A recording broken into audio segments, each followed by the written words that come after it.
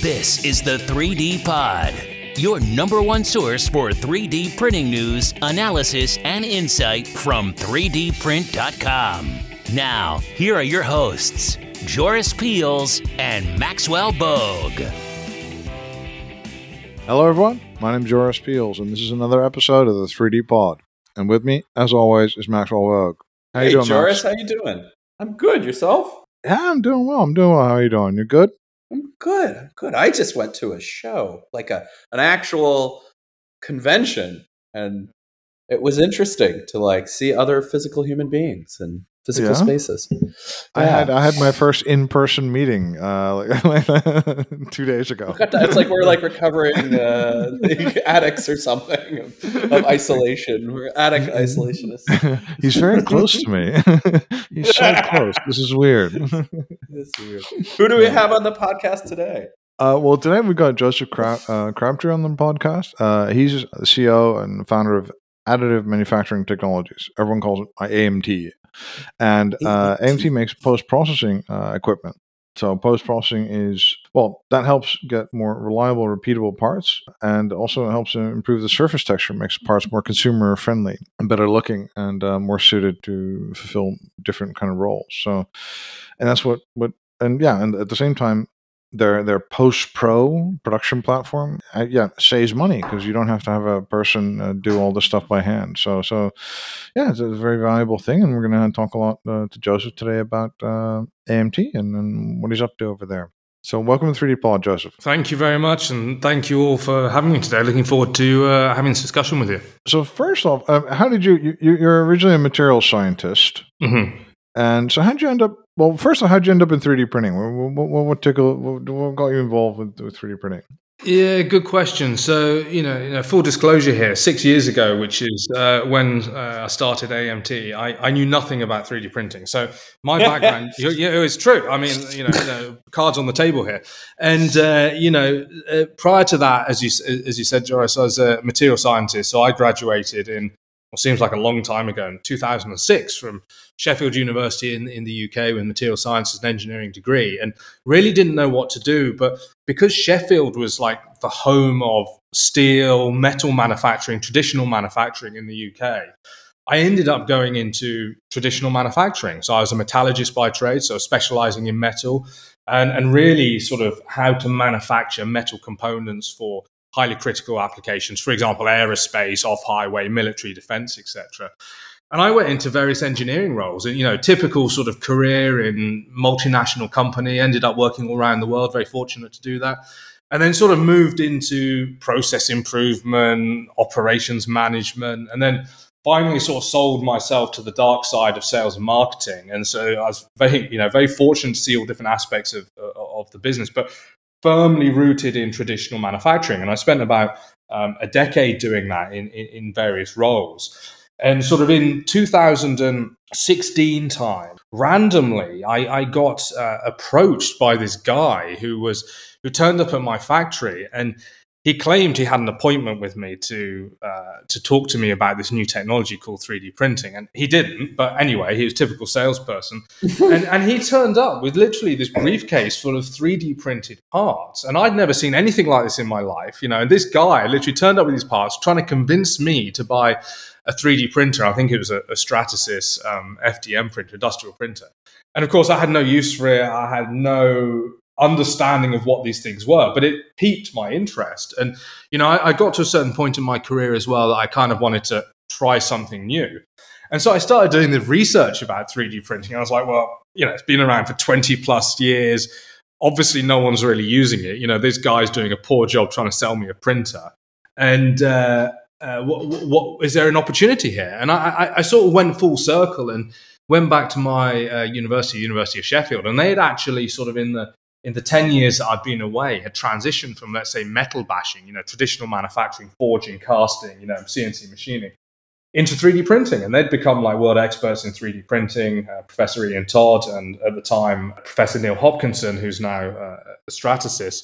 And they'd sort of pioneered a load of metal printing technology and polymer printing technology, which is actually high-speed sintering, which is now transformed to the SAF technology for Stratasys, but that's a side point. But they were looking at 3D printing and sort of looking at the sort of areas that needed improvement. And I sort of spoke to them about it. So I was like, well, guys, why is this not an industrialized technology? Why is it all in academia? Why is there so few people actually using this to produce, production parts? And they explained a couple of the challenges. And the one thing that I really noticed and latched onto was this, you mentioned at the beginning, Joris, but this post-processing or finishing. And it seemed that everyone was focused maniacally on, bigger, better, faster, cheaper printers, more varied materials, great. You can print what you want, but what do you do with it afterwards? And coming from a traditional manufacturing background where, you produce tens of thousands of parts, hundreds of thousands of parts, millions of parts, and it's normal, manufacturing process.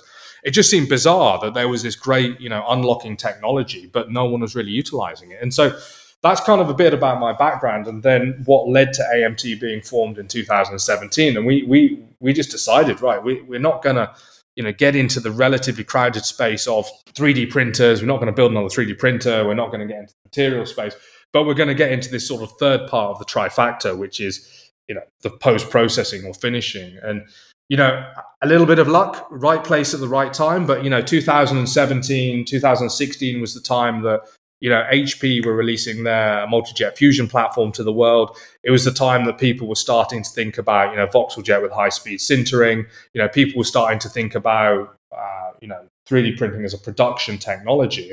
And there was more awareness of this thing called finishing or post-processing, i.e., well, what are we supposed to do? And how do we do it? And how do we automate it? And how do we reduce costs? And how do we make the parts look, feel, and perform better? And with this sort of advent and this sort of the advent of higher speed printing technologies, the shift from, let's say, lower volume prototyping to academia through to end part production on 3D printers, drove our opportunity and our market opportunity. And that's how the company is born. And as I say, the rest is, is history. How did you get started? Did you use your own money? Did you have investors on board? How did that the part of the equation line up? Yeah, so they always say that hardware businesses are the hardest to start. Software is relatively easy because it's a laptop and some code. And not being disingenuous to any software founders out there, but relatively simple. Hardware, which is what we were trying to do, which is producing a physical machine to finish parts, is by its own virtue hard, in its own nature hard, because it's a physical asset that you're trying to produce. So I actually started the company with only £20,000, or at that time probably about $30,000, which is a very small amount, and took that money. And we licensed some technology from the University of Sheffield. We managed to strike up a good deal with them, some technical know-how that had been developed. And we took that and we filed some IP. We filed a patent. And off the back of that, we managed to actually get a UK government innovation grant for 600 something £1,000, which is great. For normally startup companies can't get this. You need to be cash flow positive. You need to demonstrate all these metrics. So, it's about $800,000 at that time. And that was really transformative for the company. And that really launched us in terms of, we had a bit of cash flow, we had a bit of money coming in. And, we started the company in Sheffield, in the north of the United Kingdom, and in literally a 20 square meter workshop. And the challenge that we decided to solve was the finishing of polymer parts specifically, and even more specifically, how do we reduce the surface roughness? How do we seal the surface? How do we make that part functional and look and feel great? Because the challenge with 3D printed parts up until this point is that they come out of the printer, but they look terrible, they feel terrible, and typically they don't have all of the properties or the sealing characteristics that you may require for an end-use part. So our goal was really sort of try and understand how you smooth, finish, and functionalize a polymer part, which sounds easy, but then you've got this combination of physical hardware that you have to develop, some mechanical engineering, you've got all the chemistry, so lots of chemicals involved, material sciences, software, coding, automation, et cetera, et cetera. So with that funding, we were able to develop our first concept machine and build from that. But actually, if we take a step back to Formnext 2016, I won't name the company, but we managed to. This was the time that HP were launching the HP Multijet Fusion printers, and we actually managed to sell a company a machine that so much was I guess so great was the requirement for post processing and the need for some company to come along and fill that void, that we actually managed to get a purchase order at Formnext 2016. And I remember getting this purchase order from this large multinational who will remain nameless. And we couldn't believe it, because as a company that had literally started a few days ago, that didn't make any logical sense in our brains. But what was even more interesting was that 2 weeks later, they mailed us or wired us $40,000 to our bank account. And so that helped with the development. But needless to say, it put a certain commercial pressure on us. So a lot of companies have started. There's a very elongated and long R&D process.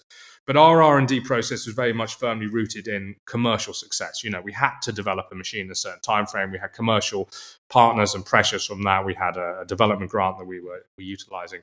But really from that, we managed to develop and commercialize the world's first automated chemical vapor smoothing machine, which is what we call, to Joris's point earlier, post-pro. And that allows us to basically, transform the look, feel, and performance of a 3D printed part and transform it into something that performs like a traditionally manufactured part. And, that machine's being commercialized now. We're in our 6th year of trading. There's about 200 customers around the world using our systems in about 28 countries. We've grown the company to just over 100 employees now. We've got facilities in Sheffield, in mainland Europe, in Hungary, where we do design and manufacturing. And then we've got a facility in North America, in Austin, Texas. So, that part of the journey has been funded by external investment in terms of equity, private VC investment, and some strategic investors. But yeah, it's been quite a journey nonetheless. Okay. But that's a really quick growth given the scale, the time scale as well, right? So there was a lot of so you hit the ground running, but also after that there must have been a lot of interest as well. Correct, exactly. And as soon as we started launching the product and talking about the product commercially, then we realized that we were solving, the missing piece. And we're very fortunate in a way that it wasn't a crowded marketplace. There's only a few other companies in the world who are doing post-processing or focusing on the finishing of 3D printed parts. There's one in Europe, there's one in the US, but no one really doing what our niche was. And that we were very fortunate. Again, right time, right place, and also right point within the market growth. Do you mean like the niche of trying to automate it completely, or do you mean like the niche of just finishing? Well, both. And I think that up until now, people were kind of struggling a little bit. Literally, if you went to a 3D printing manufacturing center of excellence, you'd walk in the door and see all these amazing 3D printers, and it'd be perfectly laid out, and the white walls, and it'd look very futuristic, Industry 4 enabling technology, right? And then they sort of shuffle you behind these double doors, and behind the double doors there'd be 40 people like filing, sanding, and trying to finish parts, and you kind of think, well, there's a problem here, right? This doesn't make sense. This is the bit they're not really showing. All I can imagine is like a Geppetto-like character, like a guy named Fritz with a leather apron sitting there lovingly sanding a 3D printed part to make it look like artisanal almost. You joke, and that model making mentality, which is exactly what you're talking about, was carried over into 3D printing. So that's not too far off that analogy. And but that's great if you're producing low volumes, or let's say prototypes for product development.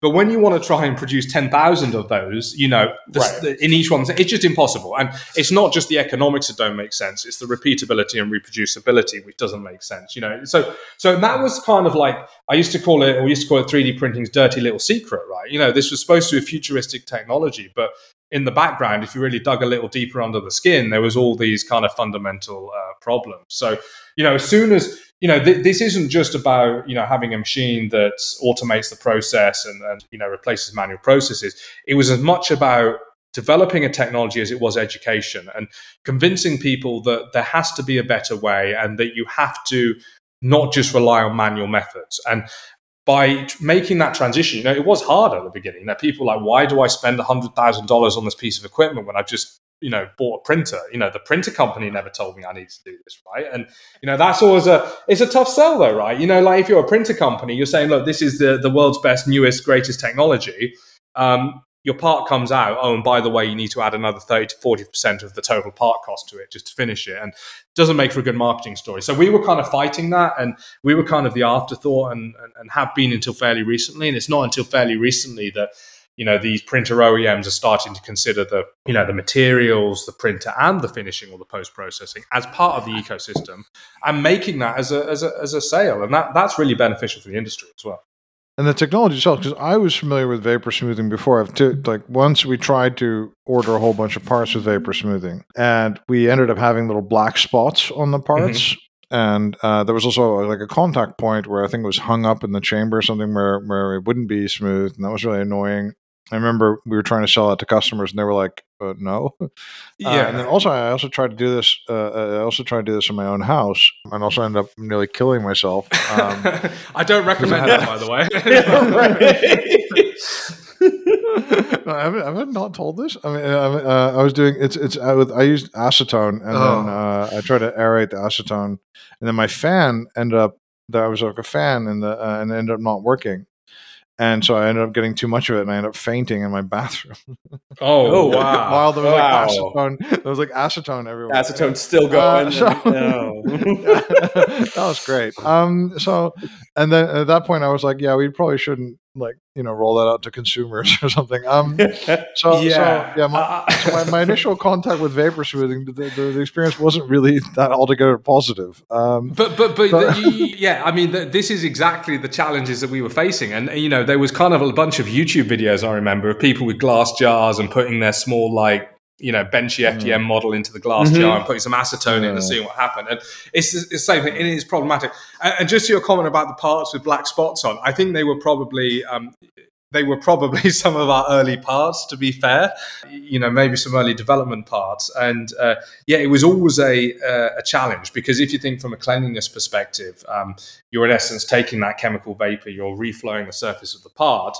But when you reflow the surface of the part, if there's any debris, dirt, or anything else in the air, then it can come into contact with the part and cause it to, cause that. So it is a challenge. And, going from, like, as you described, Joris, that I'm in my house, I'm doing it in my garage, killing myself sort of thing, to actually putting that in a commercial machine is a challenge as well. It's not just about how you control the process, how you build the machine. There's all those safety factors to consider as well. Yeah. And how does your process work then?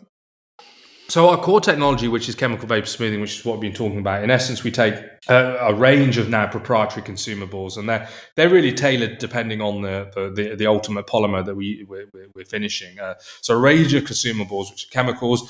We then vaporize that, and then under controlled temperature, time, and pressure conditions, in essence, it's a vacuum, so it's under negative pressure. We reflow the surface of the part, and it's by controlling the part's exposure to the chemical vapor under those time, pressure, and temperature constants that allows us not to completely deform the part. We're not adding or removing material. We don't change the dimensional tolerances. It means you can smooth complex lattice structures. It's completely safe because the user isn't exposed to any vapors, unlike Joris. It's a reproducible, repeatable process which can be industrialized. And that's sort of really the core technology, the value add technology that allows you to transform the part into something that looks, feels, and performs like an injection molded part. What's the range of materials that you currently are doing? I mean, you can do, I assume, like ABS and PLA, but are you also doing some of like the powdered fusion materials? So we focused from the beginning because, again, to Joris's example, the parts done in the house, but that was sort of typically limited to ABS and sort of FDM materials. Right. So we really did focus on engineered polymers from powder-based technologies, SLS, MJF, HSS, for example, and industrial FDM, for example, from Stratasys. Focusing on nylons, but TPUs, TPEs, composite materials. We now do all of the Markforged materials, for example, composite materials. We do desktop metal materials, the extruded metal materials, for example. So anything that's got a polymer matrix or blend, we can do, and so the technology is now really expanded and grown from a small range of nylons to now over 150 validated materials across all OEMs, right? So, and that's really important that we're opening up the ecosystem to all those material providers and all those printer OEMs. And what's the solvent that you use? So we use a number of solvents. So they're typically medically graded solvents. So they're solvents that are used in the medical industry. And everyone has their own view on chemicals. The word chemicals normally has a negative connotation, but solvents specifically, water's a solvent, for example. So it's just varying degrees of solvents, and obviously you need a certain type of solvent to dissolve or reflow nylons or TPEs or TPUs, etc. So typically we use chemicals that are derived from medical products. So medical products that are used in, for example, operating theaters for in operations in terms of anesthetic, or it could be stuff that's used in bio applications. It could be stuff that's used, in a wide number of industrial applications that are currently in use. And it's really important that we do that because there's a couple of points about that. Number one, our systems are designed for no net losses, or zero losses, which basically means we recapture all of the solvent and the chemicals in the machine, and therefore you're not outputting anything to the environment, number one. But also secondly, we take the materials back, reclaim and recycle them. So from a circular economy point of view and from an environmental point of view, it's very beneficial. But we also want to make sure we're using chemicals or consumables that are widely accepted, and that's sort of reflected in our customer base. Just to give you an example, now our technology powers about 90% of the world's 3D printing manufacturing operations. So think about manufacturing operations as anyone who's using 5, 10, 15 printers or more. Could be a high volume production bureau, a 3D printing bureau. It could be like an HP production partner. It could be a listed OEM in the footwear industry, for example, or the medical industry. And those listed and large OEMs and production companies have very exacting requirements, because obviously they're either listed companies or they're producing consumer products or whatever it may be.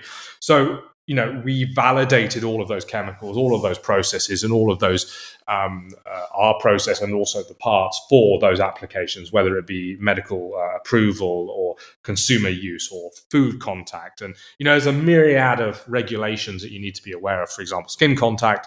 But it's just, if you can produce technology and solutions that are applicable to all of those, then you open up the markets and the applications. And does that mean, so does any of the material stay on the part? Is that because it just seems like it would just stay on the part afterwards, or how does that work? Yeah, so that's a great question. So in essence, this is a very quick process. The contact time with the part in terms of the actual chemical contact, we're talking seconds, minute at most. And the rest of the cycle time, which is typically an hour or 90 minutes maximum, is actually drying the part, extracting the chemical back from the surface of the part and recovering it. So in essence, you end up with a part that's suitable to touch straight out of the machine and can be then used in a applications such as a medical part, for example, or a skin contact part, or whatever it may be. So it's not just about making the process safe; it's about making the part safe. So that's really something that we've built into our ethos. And we have to be. We've got a lot of strategic investors who invested in the company, who've obviously got interest in 3D printing, such as DSM, more recently Saint-Gobain, who are becoming very active in the 3D printing space. And, we also need to take into consideration their company's requirements as well, and what they want to see in terms of the technologies we develop. So it's really great having those sort of value add input from investors and opening up, these new market requirements. But it's something definitely that you need to be aware of in terms of when you're developing these new technologies. And can I use this for medical parts? You were mentioning medical before. So can I make something that's like, let's say, a medical part? Yeah, so we don't currently focus on metals. Typically, most of the implants are metal-based. Metals is an area we're moving into gradually. But in terms of the polymer sides, a lot of the medical applications tend to be things like O&P, so things like sort of replacement limbs, or parts that are used in, let's say, the operating theatre environment, custom leg splints, for example, hip replacement surgery, or it could be things like, the very common example of, COVID-19 nasal swabs, for example. And, that's a great example where we worked with HP, the printer company, the material providers. We worked with the certifying bodies in the US and Europe to certify, COVID-19 nasal swabs for testing with our process, and then Zigzag, the production partner, produced millions of those for use in Belgium and is still producing those. And that's an example of a medical product, all the way through to listed medical companies using our printing parts, using our technology to finish it, and then using it in operating theaters. So there's a wide range of uses. Okay. It's a very exciting field, but again, each application has different exacting requirements. And in terms of so there's a broad amount of recipes and stuff. And you always need to do you need to know what material and what printer to and what settings to obtain the right solution? Is it really very, very different depending on the color of parts or the size of the material used, that kind of stuff? Yeah, so there are, you mentioned a couple of variables there, but absolutely, yeah, printer specific, material specific, geometry specific, et cetera, the list goes on.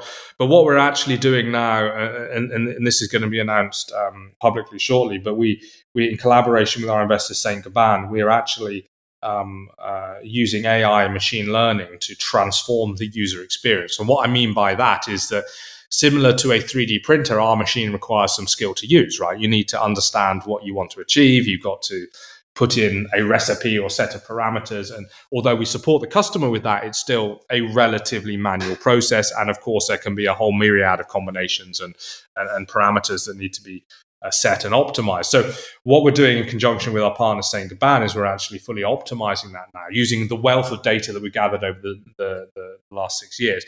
And we're now introducing systems and software which basically, to your point, would allow you to input, for example, it's an HP MJF 5210 printer, nylon 11 material. This is the geometry because we've got the CAD file or the STL file. This is the requirement that we need, for example, a surface roughness of less than 1 micron. This is the level of shine or gloss that we want, and out would spew a number of parameters which feed into the machine and process the part. So that's really the end goal in the next 12 to 18 months.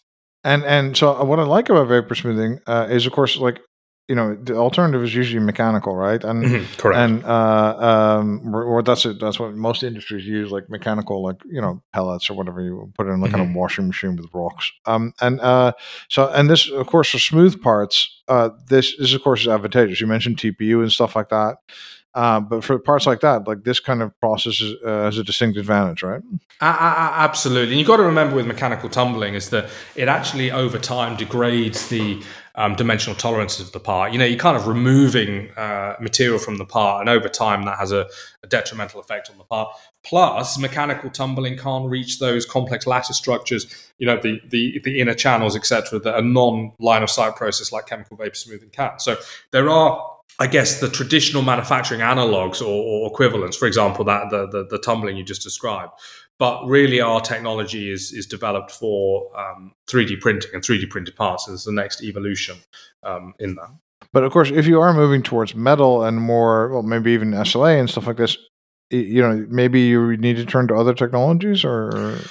Yeah, it's a good question. Metal is obviously more challenging because it's metal. My background is in metallurgy, so it's kind of a natural fit. But again, talking about market shifts, the market is starting to really pick up in terms of metal 3D printing, growth of the metal 3D printing sector, and there is a big opportunity there. But yeah, there would be a combination of processes, some similar to what we're currently using, but some would be dissimilar. Needless to say, there's a big opportunity in metal. Yeah. And how do you then focus on growing your business? Because so you went very quickly. You had a customer before you're even good at setting up the business. Mm-hmm. Then you had additional customers. And then you had to spread. And then you decided.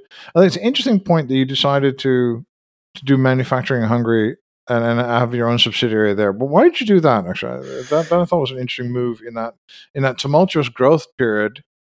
I could imagine you would think keeping the business simple would be better. And then all of a sudden setting up a subsidiary in another country would be really complicated, right? You're absolutely right. It was very complicated and, lots of sleepless nights. But what it did give us is two things. Number one, it gave us protection against Brexit because, of course, Brexit got thrown into the mix, through this journey that we've been on. And, that caused problems in terms of import, export, all that kind of stuff. So that gave us protection against Brexit.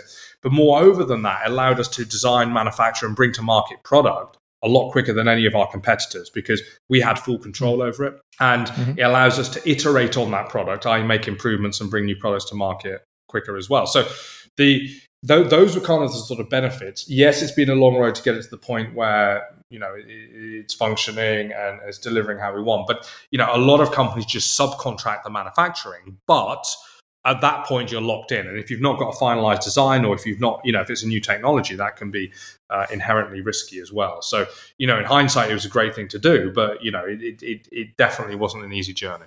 Yeah, definitely. I mean, I think definitely we've seen a couple of 3D printer companies essentially fail on the OEM side because they tried to outsource and they didn't do it appropriately. I was doing like kind of an autopsy on one of these, and I asked them like, "So who do you have in was it Romania or something?" And they were like, "No one, just their outsourcing partner." And I'm like, "Oh, okay.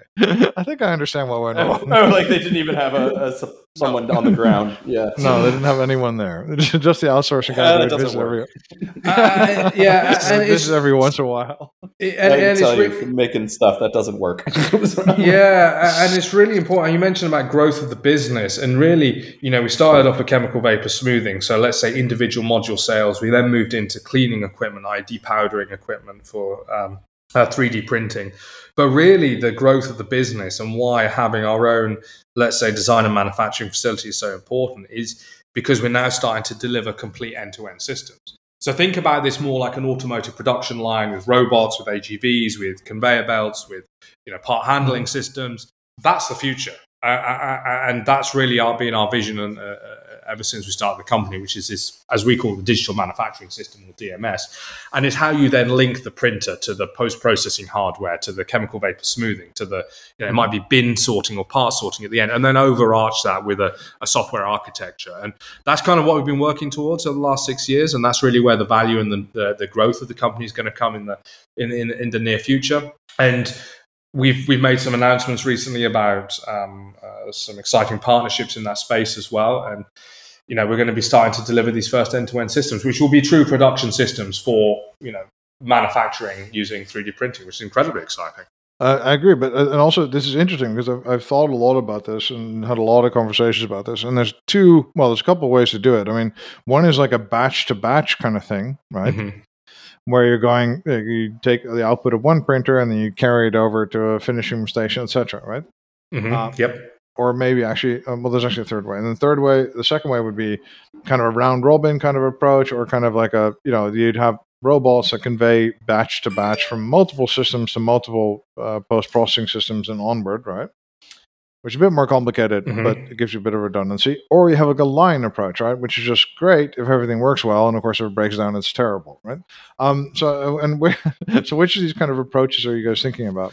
Yeah, so in terms of what we've actually started developing and bringing to market with our partners and starting to integrate, and we're not talking something that's years off. These are systems that are going to be integrated in the coming months, year tops. And if you think about printing as a batch process, to your point, is if you've got an HP Multijet Fusion or an SLS printer or whatever it may be, the parts come out in a batch.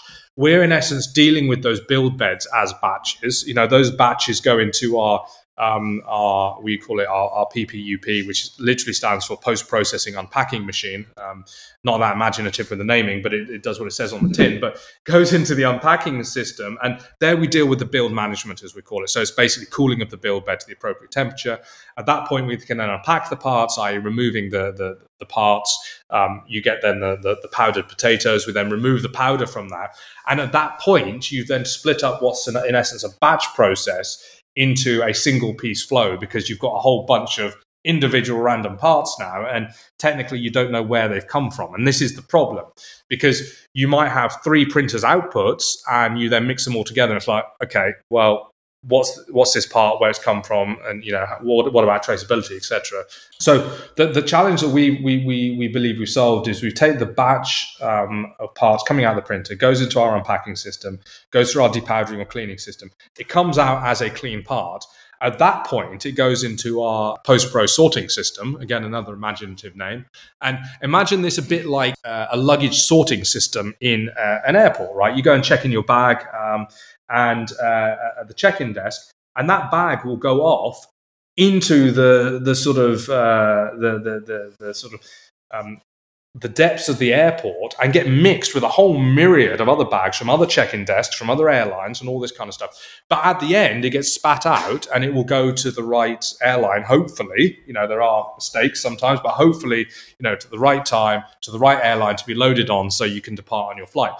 Think about our sorting machine like that. So you're taking all these batches of parts and dumping them all in together. And by using advanced image recognition systems and AI and part sorting, we're able to identify the part back to the 3D printed file, the STL or the CAD model. And then we can basically identify it and say, okay, well, actually, this part needs to go to chemical vapor smoothing, or it needs to go to coloring, or it needs to go to have nothing done to it, or it might need to go to a secondary post-processing operation such as Cerakote or another coating operation. So that's the sort of challenge we've cracked. And by using that sort of literally carousel, think about it like an airport, luggage going round and round, and then being spat out to the airplane. That's how we're doing it. So we're sort of like having this central routing system which transforms the batch process to a single piece flow, and then each part can be treated uniquely, and you might then have to regroup parts, unique parts, into, let's say, a sub batch for it to be chemical vapor smoothed or colored. But because you know the parts, because you can capture it on a camera and you can image recognize it, you know what needs to be done and you can identify it. You can create the digital twin, you can have full traceability, and then at the end you can reconstitute those parts into their original batch if you need. If it's footwear, for example, that's quite important. Or if you just want them sorted for bagging operations, you can do that as well. So that's kind of the hybrid process that we've employed. That's really interesting. And I think I like the idea that okay, machine vision, I can understand the parts. I think Aimflow is doing something similar, right? So yep. I like that as an idea, but still, if I look at these, like these parts that are made in the tens of millions, like take a hearing aid kind of thing, we make in tens of millions. All by hand, by the way. That's also, you were talking before about the Geppetto thing. You go to a hearing aid manufacturer, and you're like, what? Why? And they're all doing this stuff by hand as well, still, even though it's millions of parts. But it does seem like really difficult to identify all these parts because the differences between them are really minute, right? Yeah, it can be, and that is, of course, the challenge. And there's two sort of. There's a couple of solutions to that. One is if you can actually uniquely identify parts by some kind of, machine readable barcode or tag, or again, you're talking about very small parts, that is a challenge. And it's not just the fact that it's hard to identify small parts compared to larger parts, but on a small part, the ability to tag it in terms of having a physical machine readable barcode or something is a lot harder. So that is a big challenge. But there's also, if you know, without giving our secret sauce away, if you know what's coming from the build bed, and if you know what the 3D models are, there is a way that you can sort and you can basically optimize, which is ultimately what you're doing. And it's the speed of which you optimize that machine recognition vision system learning that allows you to identify those parts, because it is a challenge, but also if you simplify it into its basic constituents, and for example, the hearing aid manufacturing analogy is that, assuming they all need to be chemically vapor smoothed, they will all go through the chemical vapor smoothing process. They will all come out.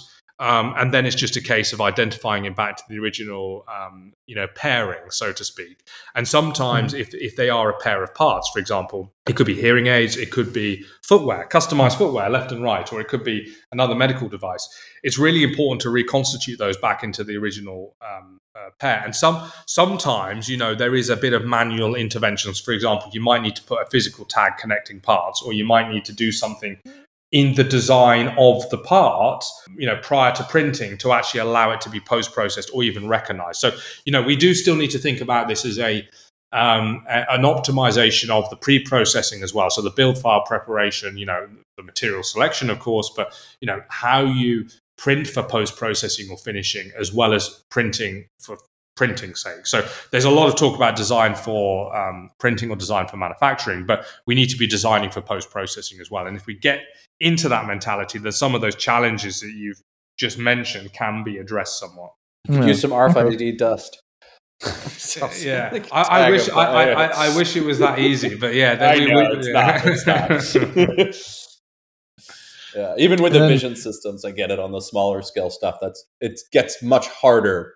But do you see AI vision systems growing well enough to determine the difference between like small parts like that? Or are you guys more focused at this point on medium sized to larger parts? Yeah, so the typical part size working down to, technically down to about 10 millimeters, so like 1 centimeter cubes, but that's really at the small end. So that's kind of like hearing aid size-ish. Right. But typically, I would say most of the products we're talking about are the size of, let's say, a soccer ball or, larger, or maybe even a full build bed size, so that does make it easier. I think, being very honest and open, we've got a way to go before we can, cater for every single part.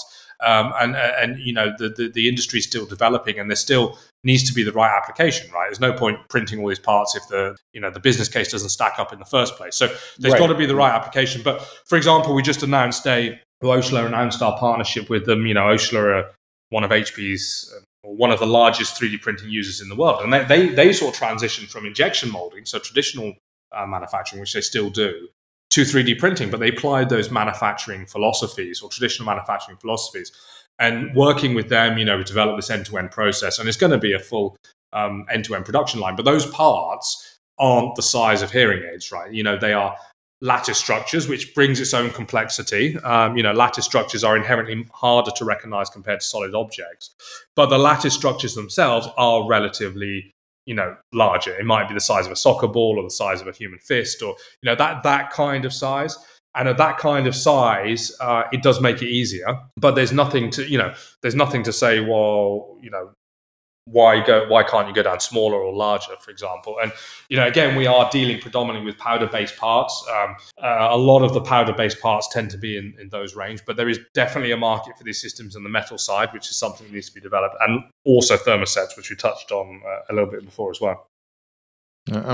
And so we know now that you want to go more global, I think, and then also more technologies and a more highly automated kind of solution. Correct. What are your ambitions just generally for the business in the next couple of years, just in a kind of more high level approach, let's say? Yeah, so I mean, we have been very fortunate in terms of right place, right time, right growth of the market. The market's now growing again, which is great. There was a bit of a slowdown during COVID, which you're all aware of. And interestingly, the COVID has benefited 3D printing generally. So we're now seeing 25% year-on-year growth. But more interestingly, we're also seeing machine and system sales growth of about 19%, which is really good. So that's the number of printers sold every year is growing by about 20%, which is really good. And that growth is set to continue at that rate for the next 10 years. And these unfortunate events such as the Ukraine war, COVID, and just supply chain issues generally that have been exacerbated by this have, I think, advanced 3D printing in terms of its widespread adoption, in terms of an industrial setting, in terms of a manufacturing technology, which is great for us as a company. It's great for us as an industry. What that means is that we can grow fairly organically over the next few years. And, typically our growth is, typical investor story. It's not 10 or 20% a year. It's like doubling of growth year on year. And that's hard. The industry will support it, but it then becomes an execution challenge. But really, from our perspective at a high level, it's continue that level of growth. And, I mentioned some numbers there, doubling year on year, and really start to diversify in terms of these, provision of end-to-end systems rather than just individual modules. So, it's a higher value proposition, but a better return on investment. And then ultimately, moving into the other material subsets that we talked about, which is metals and thermosets. But that kind of like 3-year horizon, if you think about like a 3-year horizon, by year 3, we will have these solutions and systems applicable to these other material types and be addressing all of the different types of printers and all the different types of materials that are available on the market. Right, to be clear, are you guys profitable at this point? So we are a fairly unique startup in 2 respects. Number one, we're a hardware company which is very capital efficient. Let's put it that way. So we've been revenue generating from year 1. We've only raised about 25 million ish US dollars. Sort of latest exchange rates, maybe slightly more than that, but 25 to 30 million US dollars. So we haven't raised a lot for a hardware company, and the reason is because we've been generating revenue from year 1. So we've always had that commercial focus, as I said. This year we're actually targeting profitability. So year 6 will be cool. our profitability and cash flow positive. As I said, doubling revenue and order bookings year on year. And that notional goal of that sort of hypothetical target of $100 million turnover company that most companies want to reach within a certain time period is looking very realistic within the next couple of years. So we've been very fortunate that we can do that, but our goal is being self-sufficient. Yes, we can raise capital. Yes, we have very investors who back us and investors who would obviously like to put more money in. There's a lot of interest in investing in our company. Is that we do want to be self-sufficient. And I think that self-sufficiency as this sort of classic default dead versus default alive, right? If your capital runs out tomorrow, if you can't raise funds tomorrow, what will you do as a business? And we want to be default alive, which in essence means profitable. We've got a product line that sells. We're not reliant on a future generation of product that hasn't been developed yet. We can generate not only profits, but positive cash flow. And if we can do that, then that gives us options. And I'm not saying we won't raise more money, but what I'm saying is that puts us on a really good non-loss-making platform, the default alive platform that allows us to expand organically. And I think too much these days there's a focus on, scale and growth at all costs. But actually, that's not sustainable. And I think we see that with the contracting of the general markets, the markets generally in terms of the tech stocks and the tech markets. And, before there was crazy revenue multiples, in terms of investment and valuations. Now people are coming back down to earth. They realize the value of 3D printing, but it's got to be done at a sensible multiple. And it's got to be based on fact, profitability, sensible revenues. And underneath and underlying all of that, it's got to have a viable business. And that's what we're striving to do. Fair enough. Well said. All right, well, very exciting, very exciting. Well, Joseph, thank you so much for your time today. And thank you all very much for your time, and look forward to speaking with you all and meeting with you all very soon. Now we've got in-person events back. Perfect. And Max, thank you for your time as well.